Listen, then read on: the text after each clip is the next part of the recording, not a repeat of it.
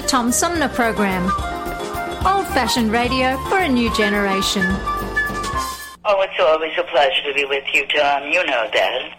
Yay, Tom! I love it in Flint! You're very astute, Tom. Tom, easy question. I'll debate Andy Dillon on your show. Well, that's a very good question. Hello, darling. This is Elvira, Mistress of the Dark, with Tom Sumner.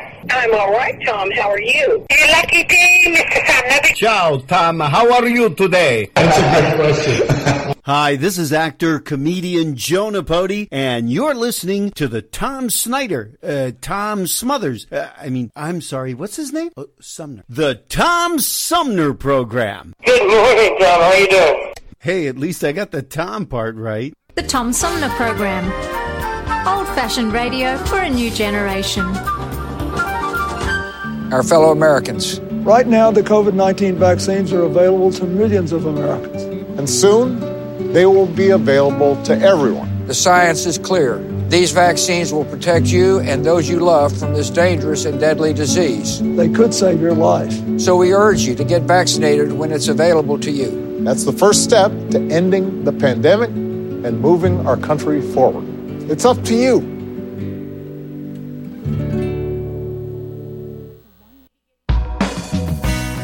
MTA Flint is nationally recognized for continually seeking to provide sustainable, reliable, and cost-efficient transportation for individuals throughout the region.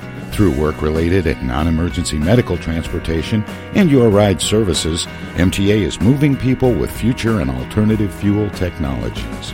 More information about MTA Flint and specialized services is available at mtaflint.org. Hi, this is Gretchen Whitmer, and you're listening to the Tom Sumner Program. It's time now for Armchair Politics. Join host Tom Sumner for this weekly reality check on current events in local, state, and national politics and the real issues that really matter. You too can be part of Armchair Politics. Find us on Facebook. We let the dogs off their leash. Stay tuned, because it's on now. Hey, welcome everybody to this week's edition of Armchair Politics, our weekly roundtable on the Tom Sumner Program.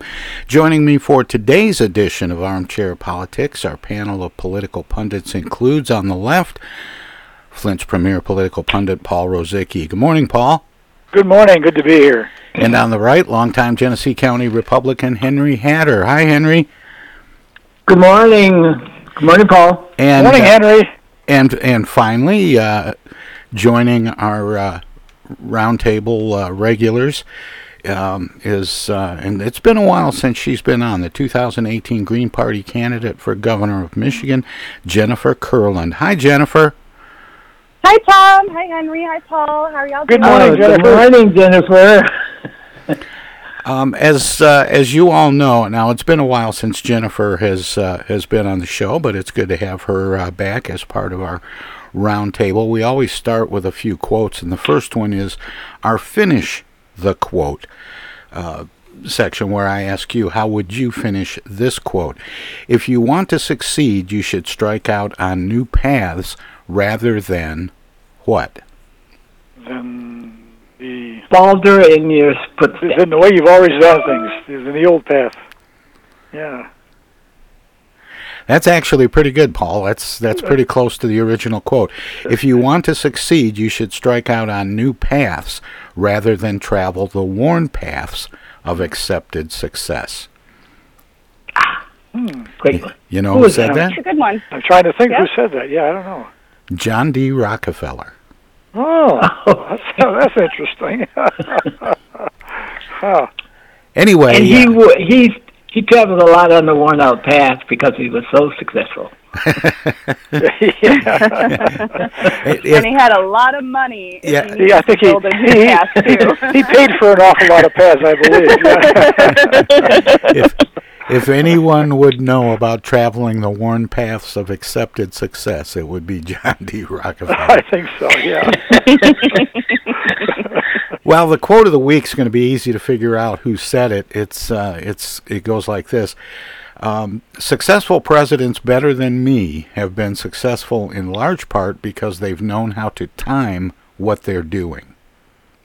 Joe Biden. It was, of course, President Joe Biden. He was convening his first formal news conference Thursday, and he stepped into a swirl of issues that have bubbled up at the 2-month mark of his presidency, which has been almost exclusively focused until now on confronting the coronavirus pandemic. Is President Biden showing a skill for setting and prioritizing an agenda, plus how and when to move it forward? He really seems big on this timing issue. That's what kind of gave it away to me when you use the word timing, because Biden's used that so often about hitting certain issues at certain times. It seems like it's kind of a main way he operates.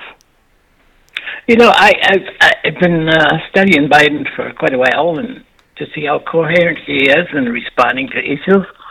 But I think he's just trying to take too many issues at once.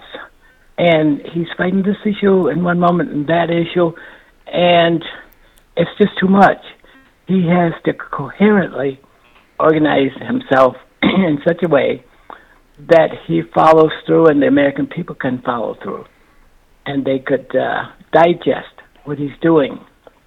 But he's got foreign policy issues abroad with Russia and Korea, and then all of a sudden he got the COVID issues here, and then he got the border walls and stuff like that, and there's just too much there. Well, and that was interesting. I don't know whether I could even do that.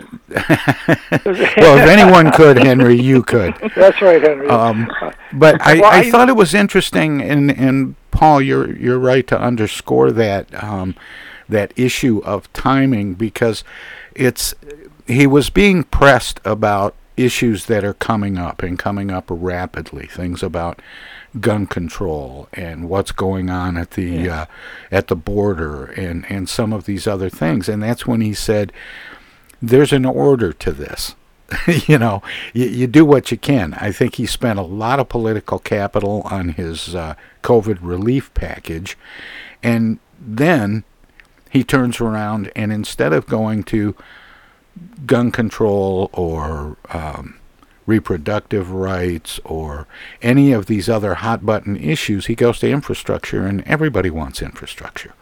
Yeah, it's going to be a little bit an easier sell than the other ones would be. And I think the other thing he's got to realize in terms of timing is this, that any president gets most of the things done in their first couple of years, and especially with the 2022 elections coming up.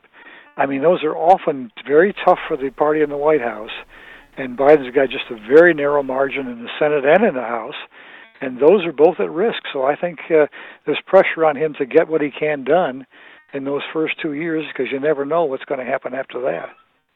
I think there's also the timing thing. They've set out what they want to do for the beginning of his administration. So I think that he's just not going to deviate from whatever that plan was, pretty much no matter what happens. And I don't remember when a president had to deal with so many issues at once, and he had to solve them right then and there. They prioritize things, and there's just too much. And I think the Republicans are also part of that pressure that's on them to do these things. But somebody has to step back and let the president organize his strategies. Well, moving on to another quote that got an awful lot of attention, at least here in Michigan.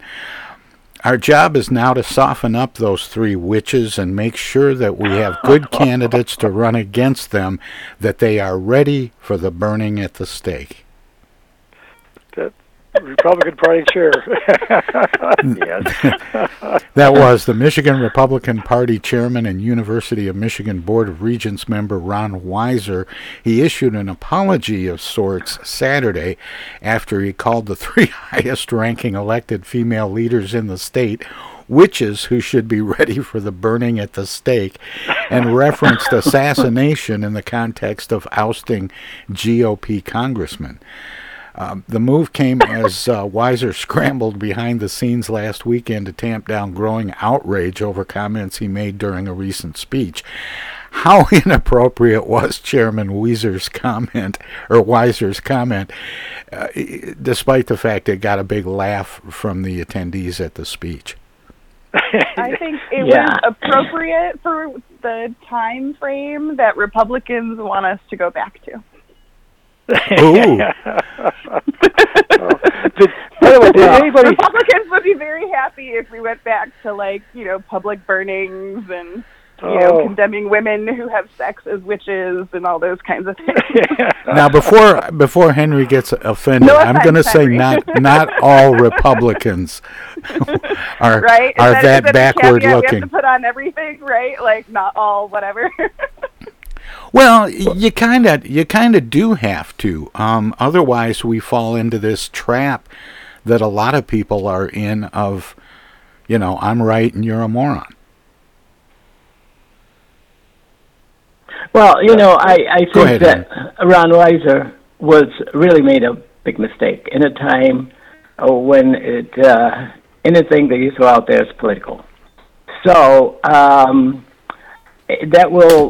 the party has to suffer this indignation that he's brought upon him, and they have to figure out a way how to get out of that.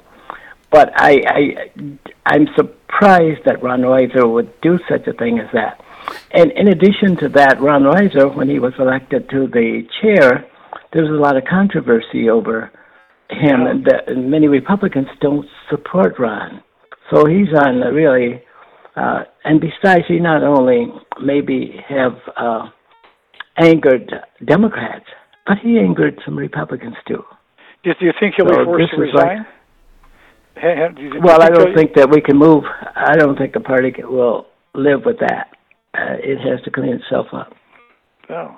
But although Ron Weiser might have really been sincere about that, and knowing how difficult it was for the legislature to work with the governor and those two ladies, he took a chance on making something funny there that would cause them to think about how they appear to people who don't agree with them. Yeah. I see that. Did anybody see the Facebook meme where Governor Whitmer was posed with a book about witches? I assume it was a Photoshop. I don't. No, I haven't. I haven't seen that yet, but I'll keep an eye out for it. Yeah, I saw it last night when I was scrolling around. But again, I assume it was not a genuine photo. I'm guessing it was Photoshop, but I'm not entirely sure. You remember was it a congressional candidate out east who ran the commercial that opened with "I'm not a witch"? That's right. I recall that one. Well, I thought of that as soon as I read that quote. If you remember last week. Sorry, it's kind of a boring old trope at this point, isn't it? Right? Like calling women witches. I mean, how many hundreds of years are we going to keep using the same insult before it stops being an insult? Well, we've ruined all of the old words of tradition. We have to turn to some new words that grab attention, I guess. Well, didn't Weiser also threaten to assassinate some Republicans who had voted to remove Trump? Yeah. So there was also that kind of threat too, which is even maybe even odder, if anything could be odder than that. Well, and that's the thing that's so interesting about this quote. Now, obviously, Chairman Weiser made the mistake that a lot of people have made, Republicans and Democrats, and maybe even some Green Party people. But it is thinking you could use that kind of incendiary rhetoric with the audience you're speaking to without realizing that it was going to get picked up everywhere. Yeah. Well, I think Ron Weiser really stepped into boo-boo because the population is just like Ron Weiser. They will send their elected officials to Lansing and say, hey, you make sure you get this done for us and delineate anything else. And do it the way we want you to do it, or we'll get rid of you, or whatever.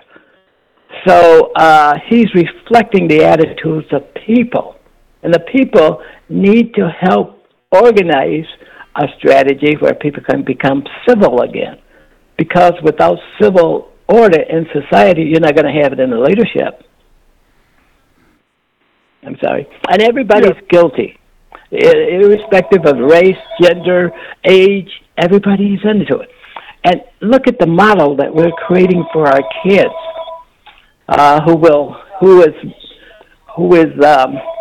taking a look at how we govern ourselves, and will be able to use this model in the years ahead. We may not ever get any better. Well, on that note, we need to take a short break, but we'll have more Armchair Politics on the other side of the break. And we have with us our roundtable regulars, Paul Rosicki and Henry Hatter, joined by Jennifer Kurland. And we're going to let our broadcast partner squeeze a few words in. If you're streaming us, we have some messages as well. So don't touch that dial, don't click that mouse. We'll be right back. Everybody's doing a brand new dance now. Hi, this is Mark Farner, and you're listening to the Tom Sumner Program. I'm Julie Lopez with Crime Stoppers. Have you ever wondered what to do if you have information about a crime or the whereabouts of a felony fugitive and you want the police to know but you need to remain anonymous? Well, here's what you can do. You can go to p3tips.com or download the mobile app. You can go to Crime Stoppers of Flint and Genesee County's Facebook page and click on the Leave an Anonymous Tip tab, or you can call 1-800-422-JAIL. All methods are anonymous, and if your help leads to a felony arrest, you may be eligible for a cash reward. Remember, your voice matters. While we've been staying safe at home, scientists have been on a journey. The destination, a COVID-19 vaccine. This journey began decades ago with research into other coronaviruses. Scientists built from there with months of research and development, cooperation with other experts worldwide, and clinical trials on tens of thousands of volunteers of diverse race, age, and health status. They arrived at a safe, effective vaccine. And hundreds of thousands in Michigan have already been vaccinated. But the next step is ours. We need to get the vaccine when we can. Keep wearing masks correctly and taking precautions until we reach our destination, freedom from COVID-19, and getting back to the lives we love. Discover the facts for yourself at michigan.gov/COVID vaccine. A message from the Michigan Department of Health and Human Services. The Tom Sumner Program plays host to the best political roundtable on radio every Wednesday from 10 a.m. to noon. Armchair Politics features great commentary and analysis about the headlines from local, state, and national politics with an alumni of world-class pundits, plus quotes, tweets, and those weird and wacky stories we call the X-Files. If it's Wednesday, catch Armchair Politics on the Tom Sumner Program. East Village Magazine is the monthly neighborhood magazine read all over Flint. With support from grants, donations, and advertisers, East Village Magazine's talented local writers give you an in-depth look at local news, issues, and people that make Flint, Flint. Copies of East Village Magazine are available at many of your favorite shops and restaurants around Flint or online at eastvillagemagazine.org. East Village Magazine, community-focused and community-supported. Discoveries. They happen when we least expect them, in places we thought we knew. And discoveries have a way of teaching us a little more about ourselves along the way. Welcome to Flint and Genesee County, where up north meets down south. Home to Michigan's largest county park system and a vibrant culture. A place filled with discoveries we've yet to make, throughout acres of beautiful lakes, wetlands, and woods, and in the diverse city beyond. Where the uplifting melodies of gospel choirs fill the air, where the work of renowned artists color the galleries and museums, where the fresh fruits and vegetables at the downtown farmers market awaken our senses, and where the cultural center and planetarium broaden our view of the world. Let's spend a few days enjoying the wonders of Flint and Genesee County, where the joy of discovery is pure Michigan. Your trip begins at michigan.org. Technical assistance for the Tom Sumner Program is provided by Swiftlet Technology, engineering and IT services at swiftlet.technology. I know of a place where you never get harmed, a magical place with magical charms. Indoors, indoors, indoors. Take it away. Hi, this is Deb Cherry, Genesee County Treasurer, and you're listening to the Tom Sumner Radio Show. Hey, welcome back, everybody. Armchair Politics continues now with our roundtable regulars, Paul Rosicki and Henry Hatter, joined by Jennifer Kurland. District Court Judge Judith Levy has denied a motion to give adults and children more time to register to opt in or opt out of the water crisis settlement. The decision was made during a Friday, March 26th hearing held after Philadelphia attorney Mark Kuker, who represents approximately 1,300 Flint residents in federal water cases, asked to extend the registration period to May 17th. It is time to get to work registering residents, Levy said. Genesee County Circuit Court Judge Joseph Farah agreed with Judge Levy's decision. He said, "This is the time for late-night pizza and Coca-Colas if you need them. Get all hands on deck and get everybody filling out these forms. They take about 10 minutes to fill out, and you're registered. You can take whatever action you want after registration, but this does not seem arduous at all to me, and certainly not, I agree with Judge Levy, a reason to change the deadline." Was the timeline adequate? I mean, we're in a pandemic. Of course not.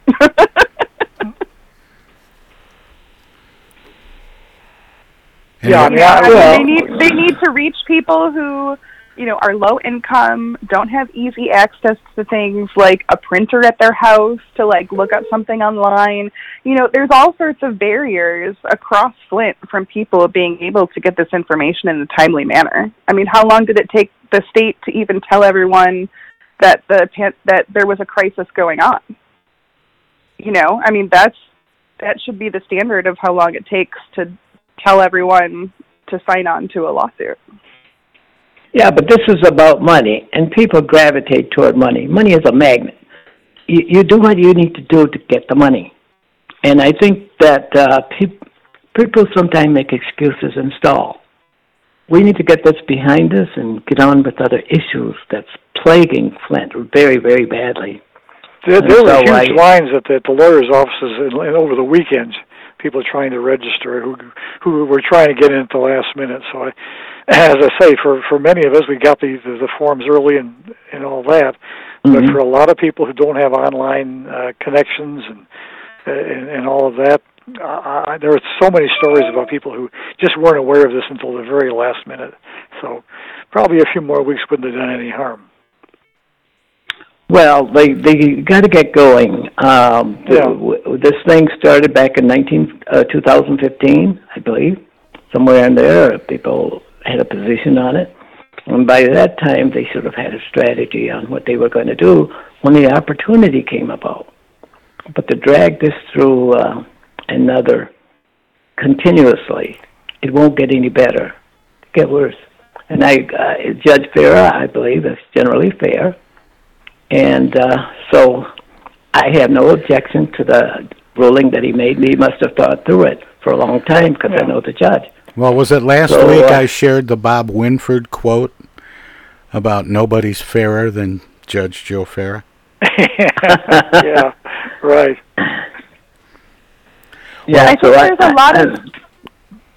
a lot of people that are also wary about this lawsuit too, which is why they didn't sign on right away, because they don't know what's going to happen. Is that going to give them the reparations that they need, or is it not? They were holding out for more money, and the decision had been made somehow that the $6 million, right? Yes. $641 million, and there were people being encouraged to hold out longer. So there's a game that we play in this process, and it even happens between lawyers who represent individuals and represent the state. But somehow we need to get this done. Well, there's still a big issue of how much the lawyers ought to be paid. They initially asked for a third of the settlement, and that's still in dispute. Yeah, I hear a new number being kicked around of 20%. Well, as opposed to the 32%. Yeah. Well, I've said to let the market take care of it. If people don't want to pay more than 10%, that's where we go. If they want to pay more than 20%, that's it. It's settled. Well, a court date has been set for a contracting firm cited by Michigan officials for allegedly dumping construction material in a Flint neighborhood rather than properly disposing it. W.T. Stevens is to appear for a pretrial hearing before Genesee County District Judge David Gwynn at 8:30 a.m. Well, was scheduled this past Monday at 8:30 a.m. The former contractor received more than $27 million from the city of Flint to replace lead pipes. He was cited by both the Genesee County Drain Commission and the Michigan Department of Environment, Great Lakes, and Energy, or EGLE, for failing to have a soil erosion plan at the dump site. W.T. Stevens was also cited for placing leftover construction material, including soil, concrete, and debris, commonly called spoils, in a north side Flint neighborhood instead of properly disposing of it. Do these acts show a lack of respect for the city of Flint? Oh, I would think, particularly in this context. I mean, for any construction company, but especially when you're doing construction to clean up the pipes and all that. I mean, it's astonishing when that story broke. Do you know how many laws this guy broke when he did that?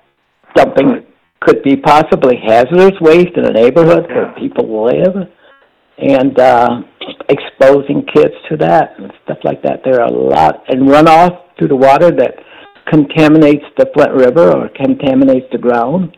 Mm-hmm. He broke a lot of laws and the state needs to get the money back.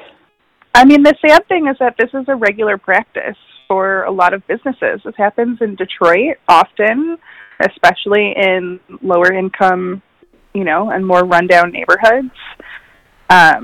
So I'm just glad that someone got caught doing it. Right? Yes, so I'm sure the book that they're going to throw at him is not much of a book, but I hope they throw it at him.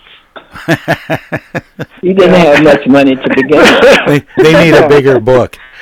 Right. Yeah. It's pretty common in parts of Flint. You know what strikes me as strange about some of the dumping? Not so much the commercial stuff, but you drive around, you see people have tossed couches and household furniture and things. And what strikes me as odd is that if you want to get rid of that, you can just haul it out to the curb and the trash will pick it up. But if you're going to dump it in somebody else's lot, you got to drag it out of your house, put it in a truck, I assume, drive someplace, drag it out of the truck, and throw it in a lot. It strikes me as even more work for a non-commercial operation, for someone to go out and dump the stuff. But people do it all the time, and I don't quite understand the logic of it. Well, I think you see and you run the risk of being exposed. Well, I think you see that more from landlords who are cleaning out property, who don't want to put it on the curb and have to pay an extra bulk pickup or something for so much stuff. They'll just take things and dump it. Yeah, maybe that's it. Yeah.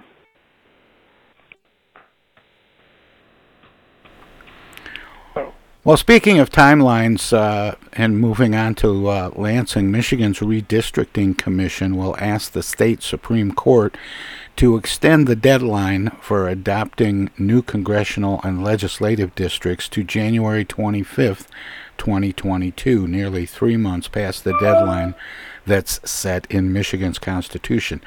The Michigan Independent Citizens Redistricting Commission made the decision during a meeting Thursday, adopting the resolution because of delays in the release of census data. The state's constitution requires the commission to adopt new maps by November 1st and allow 45 days for public comment on any proposed maps before approving the final versions. Under the Constitution, the latest the Commission could propose the maps is September 17th, but the Census Bureau says it will deliver redistricting data to states by September 30th, 6 months past the federal deadline for doing so. The Bureau cited COVID-19 related delays. Rather than wait to see whether the data will arrive in time for the Commission to meet its redistricting deadlines, the group of randomly selected citizens that make up the commission decided to take a proactive approach.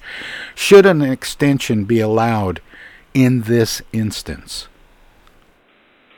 Well, you need the census data. Yeah, I think you have to. Yeah. Without the census data, you can't do much, as far as I understand it. So I'm afraid that well, forces their hand. What's the alternative? Push it to the next election cycle? That's well, which I think probably violates a clause in the Michigan Constitution, right? If it's not, because I would assume that we jive with the federal Constitution, so we have to follow, the redistricting guidelines. And if you want buy-in, you got to let the people have a little bit of words. I don't know what they would achieve if this is something that's done arbitrarily by somebody else. You lay it out there, you have the knowledge and the tools and everything to put it out there. So what would such a public hearing accomplish? I mean, you got to review the map and what would be the pros and cons. The map. I mean, what would it do?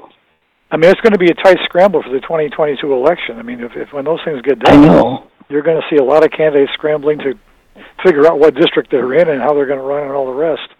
So it could be tough. Yeah. It could be tough. Well, I think you'll probably see people announcing that they're going to run in a specific area without having the actual lines drawn yet. Right. Yeah. Do you think they'll just announce that they're running in the existing configuration and then adjust to whatever the differences are, or do you think they'll speculate about what the new districts might be?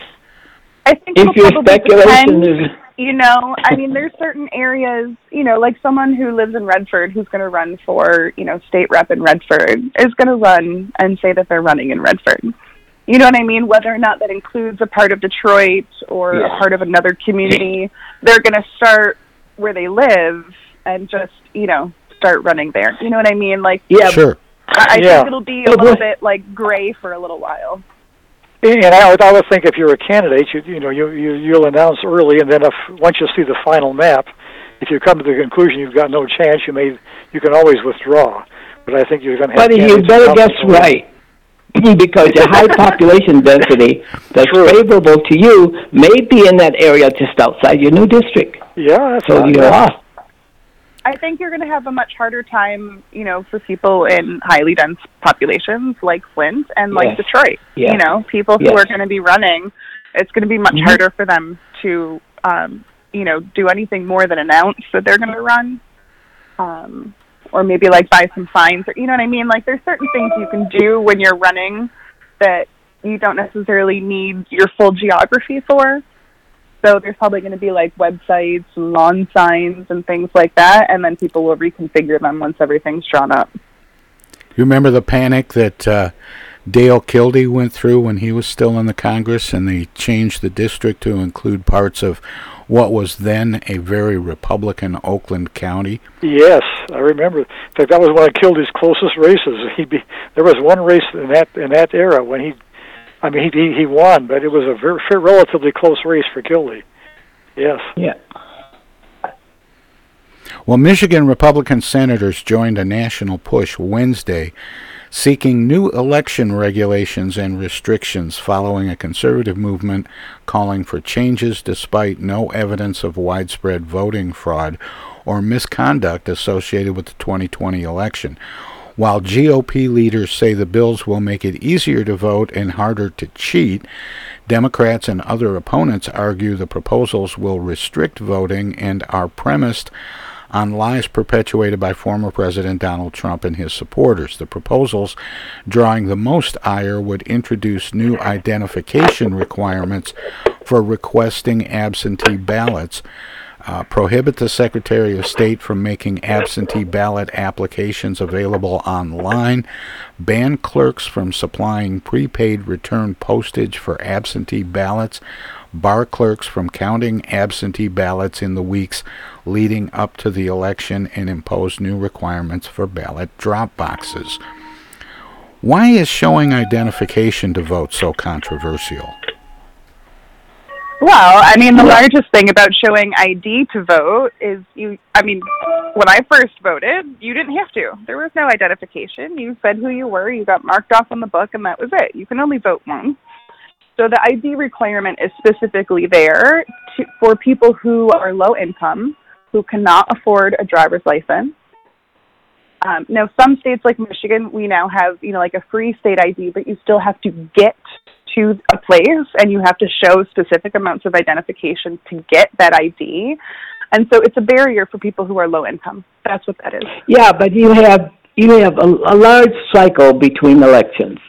Between this election and the next election, you certainly can make it into the ID place and pick up an ID. And besides, I have never had an experience where they didn't ask for my ID. So I don't see the problem. Guys, I do not see a problem here. And if people can't have ID of some kind when they go into a voting place, how are they able to transact business from day to day? When you go into a liquor store, you have to show ID. When you go to the bank, you got to show ID. If you get stopped by the police, you got to show ID. And ID is a part of our life. And I don't understand the problem. And the bottom line is that the cheating has been shown to be such a minuscule part of the reality. I mean, there's for all the talk about cheating and all that, there just isn't very much of it. And it goes in kind of a bipartisan way as well. When the few cases that were found this past year, you found as many Democratic examples as Republican examples. So it really has not really been a major problem, certainly in recent elections. And I don't think that African Americans object to having ID. It's being driven to them by political ideology. Well, here's some barriers. You've got someone who's in a domestic violence situation who does not have access to their ID because their abusive partner has it. You have people who are elderly, who may have people who have been in different situations, people who are children who had abusive parents, whose parents did not give them, their birth certificates and social security cards and stuff. So then they have to go and they have to get them. But you have to pay to get a new social security card, and you have to find all the ways to get that. You have to pay to get a new birth certificate. You have to find all the ways to do that. You have to show all of these proofs to a Secretary of State. And so there are a lot of barriers for people who are low income in order to physically go and get an ID. It's not just showing up to a Secretary of State office. And there's a lot of different reasons why someone might not be able to have an ID, including being homeless. People who don't have access to safe housing, that there is a direct barrier for them to getting an ID because they don't have an address. And so there's a lot of different things that are barriers in place for people to be able to get an ID. And if we have a good voting system that marks a voter when they vote, why do we need to ask someone for their ID? They're already signing an affidavit saying that they are who they are. So they're signing a legal document saying that they are who they are when they vote. There's no need for identification. Yeah, but you raise an interesting point. That's not the reality, though. The reality is that people cheat. Yeah, no, that's the reality. I've worked elections in our state for 20 so years. Have I. But the reality is that people cheat. But that's an interesting and complicated element, Jennifer, when you bring up homeless people, because voting is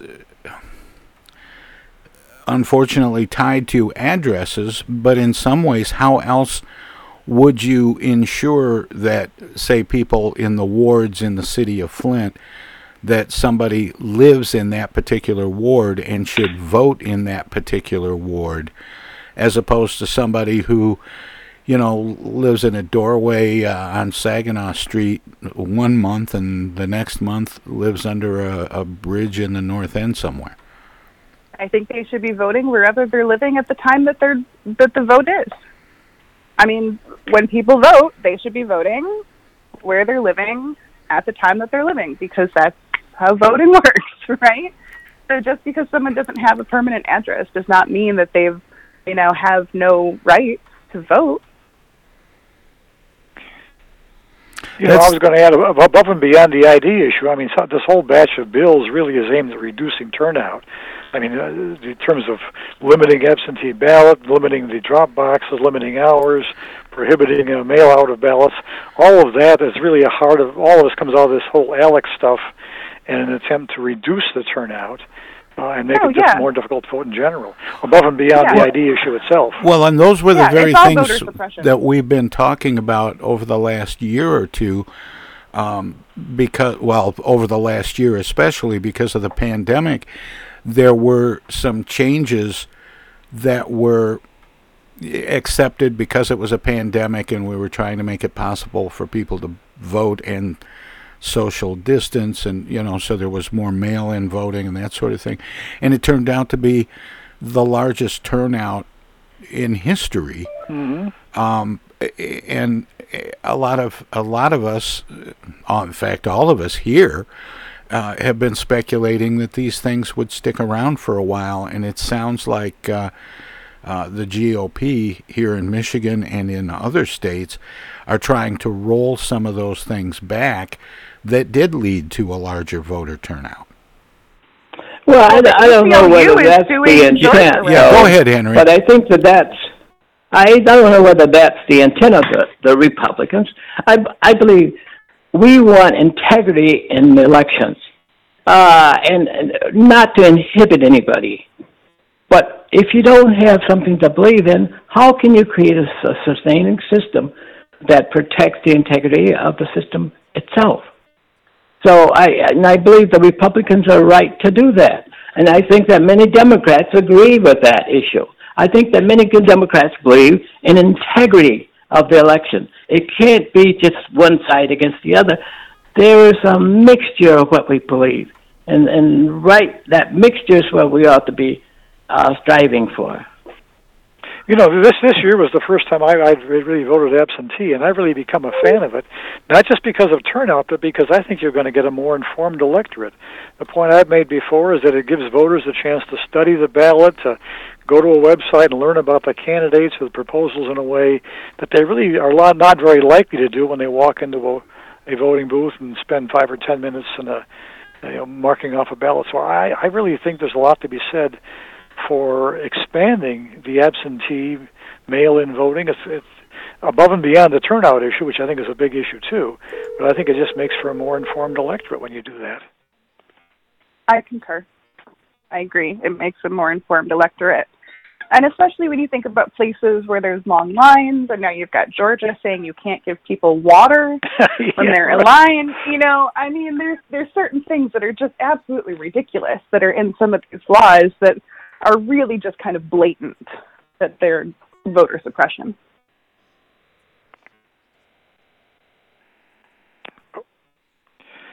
But clearly, 40-some states have already done this, and there's 250 or so bills of one kind or another aiming at one way or another limiting the right to vote. I mean, this is how you know that it's not, that this is a calculated thing that is being done in tandem across the country, right? When it's pretty much the same bill across all the states, that's how you know that it's really probably coming from some kind of corporate entity like Alex. Well, we're going to have to put a comma there. I have to go to break, but we'll continue Armchair Politics after we let our broadcast partners squeeze in a few words. If you're streaming us, we have some messages. Hello there, too. citizens. Darkwing Duck here. And every time I'm in Flint fighting crime, I always stop by the Tom Sumner program. Don't forget, stay dangerous. Darkwing Duck out. While we've been staying safe at home, scientists have been on a journey. The destination? A COVID-19 vaccine. This journey began decades ago with research into other coronaviruses. Scientists built from there with months of research and development, cooperation with other experts worldwide, and clinical trials on tens of thousands of volunteers of diverse race, age, and health status. They arrived at a safe, effective vaccine, and hundreds of thousands in Michigan have already been vaccinated. But the next step is ours.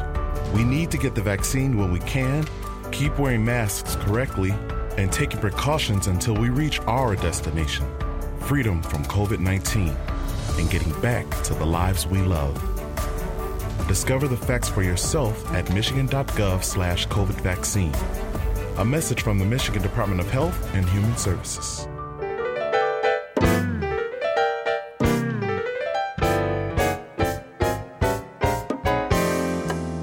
The Tom Sumner Program has hosted live candidate forums for local, state, and national offices at bars, restaurants, coffee shops, and colleges. Armchair Politics has gone to Lansing, Frankenmuth, Birch Run, and Hell, Michigan, that is. We've done shows all the way to the Mighty Mac and back to the bricks. We've done remotes from a baseball stadium in Lansing, a grocery store opening in Flint, and from a moving train. We'd like you to tell us where to go next. You can write to us at TomSumnerProgram.com, call us at 810-339-8255, or contact us on Facebook. This is your chance to tell the Tom Sumner Program where to go.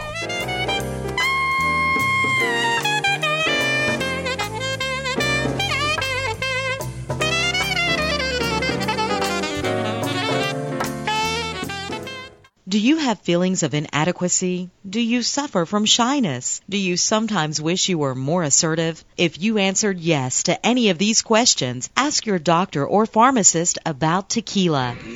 Tequila is the safe, natural way to feel better and more confident about yourself and your actions. Tequila can help ease you out of your shyness and let you tell the world that you're ready and willing to do just about anything. You'll notice the benefits of tequila almost immediately, and with a regimen of regular doses, you can overcome any obstacles that prevent you from living the life you want to live. Shyness and awkwardness will be a thing of the past, and you'll discover many talents you never knew you had. Stop hiding and start living with tequila. Tequila may not be right for everyone. Women who are pregnant or nursing should not use tequila. However, women who wouldn't mind nursing or becoming pregnant are encouraged to try it. Side effects may include dizziness, nausea, vomiting, incarceration, erotic lustfulness, loss of motor control, loss of clothing, loss of money, loss of virginity, delusions of grandeur, table dancing, headache, dehydration, dry mouth, and a desire to sing karaoke and play all-night rounds of strip poker, truth or dare, and naked twister. Warning, the consumption of alcohol may make you think you're whispering when you're not. Is a major factor in dancing like a retard. May cause you to tell your friends over and over again that you're in love with them. Also may cause you to think you can sing. Alcohol may lead you to believe that ex-lovers are really dying for you to telephone them at 4 in the morning. Alcohol may make you think you can logically converse with members of the opposite sex without spitting. It may create the illusion that you are tougher, smarter, faster, and better looking than most people. And it may lead you to think people are laughing with you. Alcohol may cause pregnancy, and it also may be a major factor in getting your ass kicked. So what are you waiting for? Stop hiding and start living with tequila.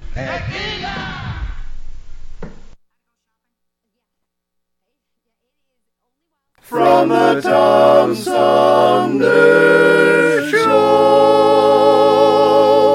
Oh, yeah.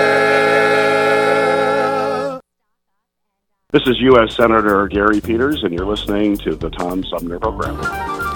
Hey, welcome back, everybody. We continue Armchair Politics, our weekly roundtable on the Tom Sumner Program with our roundtable regulars, Paul Rosicki and Henry Hatter, joined by Jennifer Kurland. And we were talking about this national push seeking new election regulations, and I think I'll stay on that topic and take things a little bit out of order here by pulling a story up from that I had planned for later. As Congress, here we go. President Joe Biden on Friday called a sweeping elections bill signed into law in Georgia Jim Crow in the 21st century and an atrocity, saying the Justice Department is taking a look at the measure. In a statement released earlier Friday, Biden called on Congress to pass voting rights legislation that would counter restrictions Republicans are trying to push through at the state level across the country. Are these election restrictions that are sweeping the country racially or politically motivated? Both. Yeah, I'd say I'd call on both. Yeah, I mean. But do you think any of the racial impacts are unintentional, or do you think that's the goal? Well, the one that struck me was the one about Sunday vote, was to ban Sunday voting, which is traditionally a lot of African American churches in Georgia. That was just an odd construction of the law to focus on Sunday voting as one thing he wanted to ban. So, among other possibilities, I saw that one. But how would a ban on Sunday voting be racially motivated?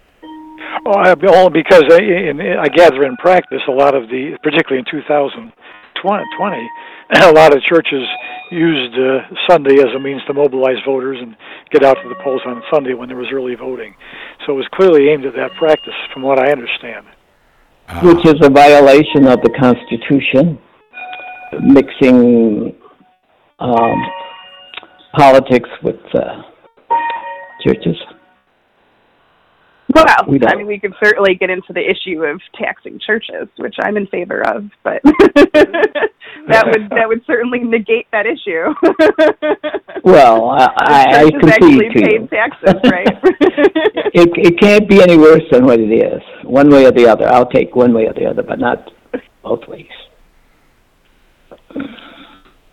But, it's amazing how this whole issue of voting denigrates the black population. They can't pour a pea out of a boot. They got to be shepherded. Everything has to be given to them. And many black Americans reject that. And we don't have to have this kind of... We got to learn to accept responsibility for our actions and for what we want in this community. I think, like churches have always been political, no matter what, right? Like during the civil rights movement, you had black churches, which were pro-civil rights, and you had white churches, which were against civil rights. And those were being preached from the pulpit, right? Like that has always been a thing in the United States. And so,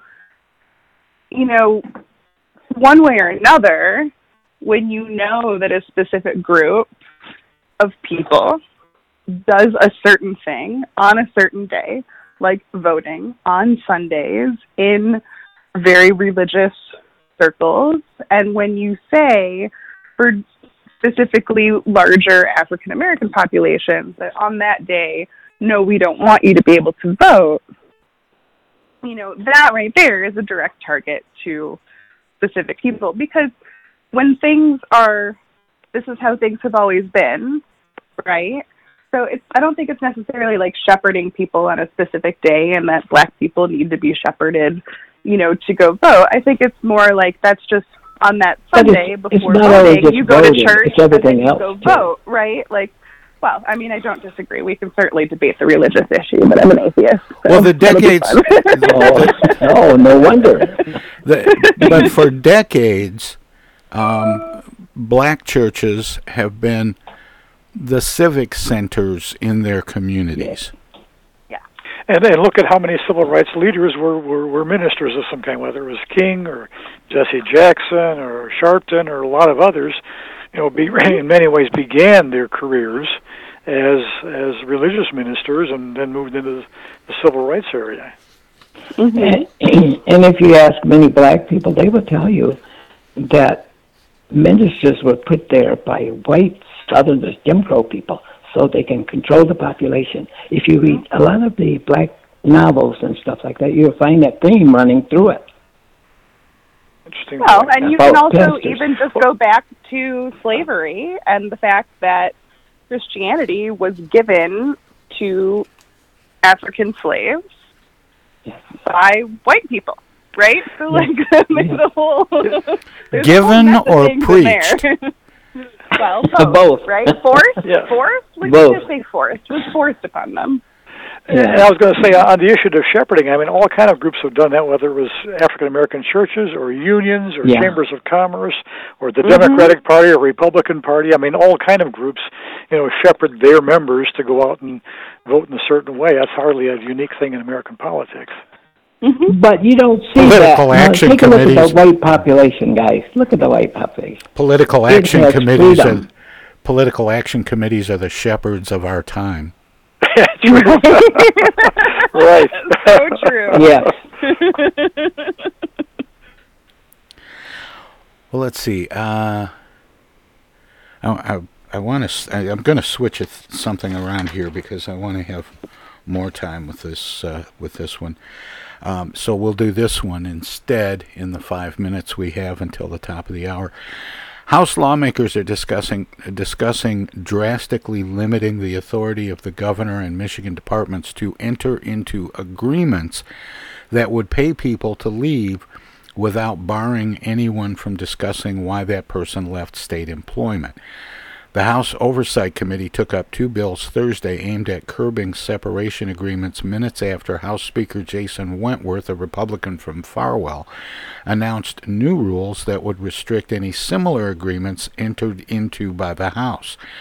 Under Wentworth's changes to the House rules, a severance agreement could not include more than 6 weeks' pay unless it was part of a lawsuit. The House is also now required to publish an annual summary of agreements that are for more than 6 weeks' pay and cannot have any agreement that includes a confidentiality clause. Is applying these changes to themselves first the right way to move forward on this issue? Yes. Yeah. Yeah. They should be accountable first. It's a place to start, yeah. Yes. I mean, if you're going to ask somebody else to do it, you should be willing to do it yourself. Right. Yeah. That's leadership, Certainly. guys. By the way, that's leadership. Right. I mean, it seems a little odd, right? I mean, I mean, it's been a while since I've looked into this, but 6 weeks of severance seems to be a little low for some positions, right? I mean, some people, especially if they have vacations that they're getting paid out for and things like that, I mean, depending on what your position is, I mean, in some ways, like, it's an 8-week severance. And so 6 just seems a little low to have, like, a cap on severance. I don't know. So, I think when somebody's telling you to get out, 6 weeks' pay is run. Run. Yeah, take it and run. Well, Yeah. sure. I mean, in some instances, people are forced out of these positions and other things. But I don't know. I don't know what the corporate standard is, right? But if you work for the state of Michigan, you work at the pleasure of the state. You don't have a contract. But are some of these things done to avoid lawsuits, to say, all right, go away and be quiet and don't sue us and we'll give you some money and we'll both save money on lawsuits? I think that's part of it to some degree. Yes. So maybe it's a way of trying to force people into a lower settlement where they have to do a lawsuit, right? And it makes me question if it's trying to cover things up, right? Because it's very difficult to do lawsuits, especially in governmental issues. So if you're someone who, is like a whistleblower or something, and you're, I mean, I don't know. It just sounds a little weird to me. Well, and this all came out of that. So I'd have to look into all these details, right? Yeah, it came out of it became an issue recently when the governor had a health chair. Yeah, the head of the health department stepped down, and there was some kind of, I want to say $150,000 or something paid out. It was a ridiculously high amount, and the legislature started screaming foul. And there was a lot of pushback on that particular one because there was a confidentiality agreement, and neither the governor nor this employee that was leaving, this agency head that was stepping down, would talk about why he was leaving the position. And so there was a lot of pushback on that. And then the legislature, who was barking the loudest, had to admit to the Detroit Free Press that they had a whole stack of these things that they'd done. And so they've gone back and really kind of cleaned their own house, which I think is admirable. Yes. Yeah. Well, that much is true, I think.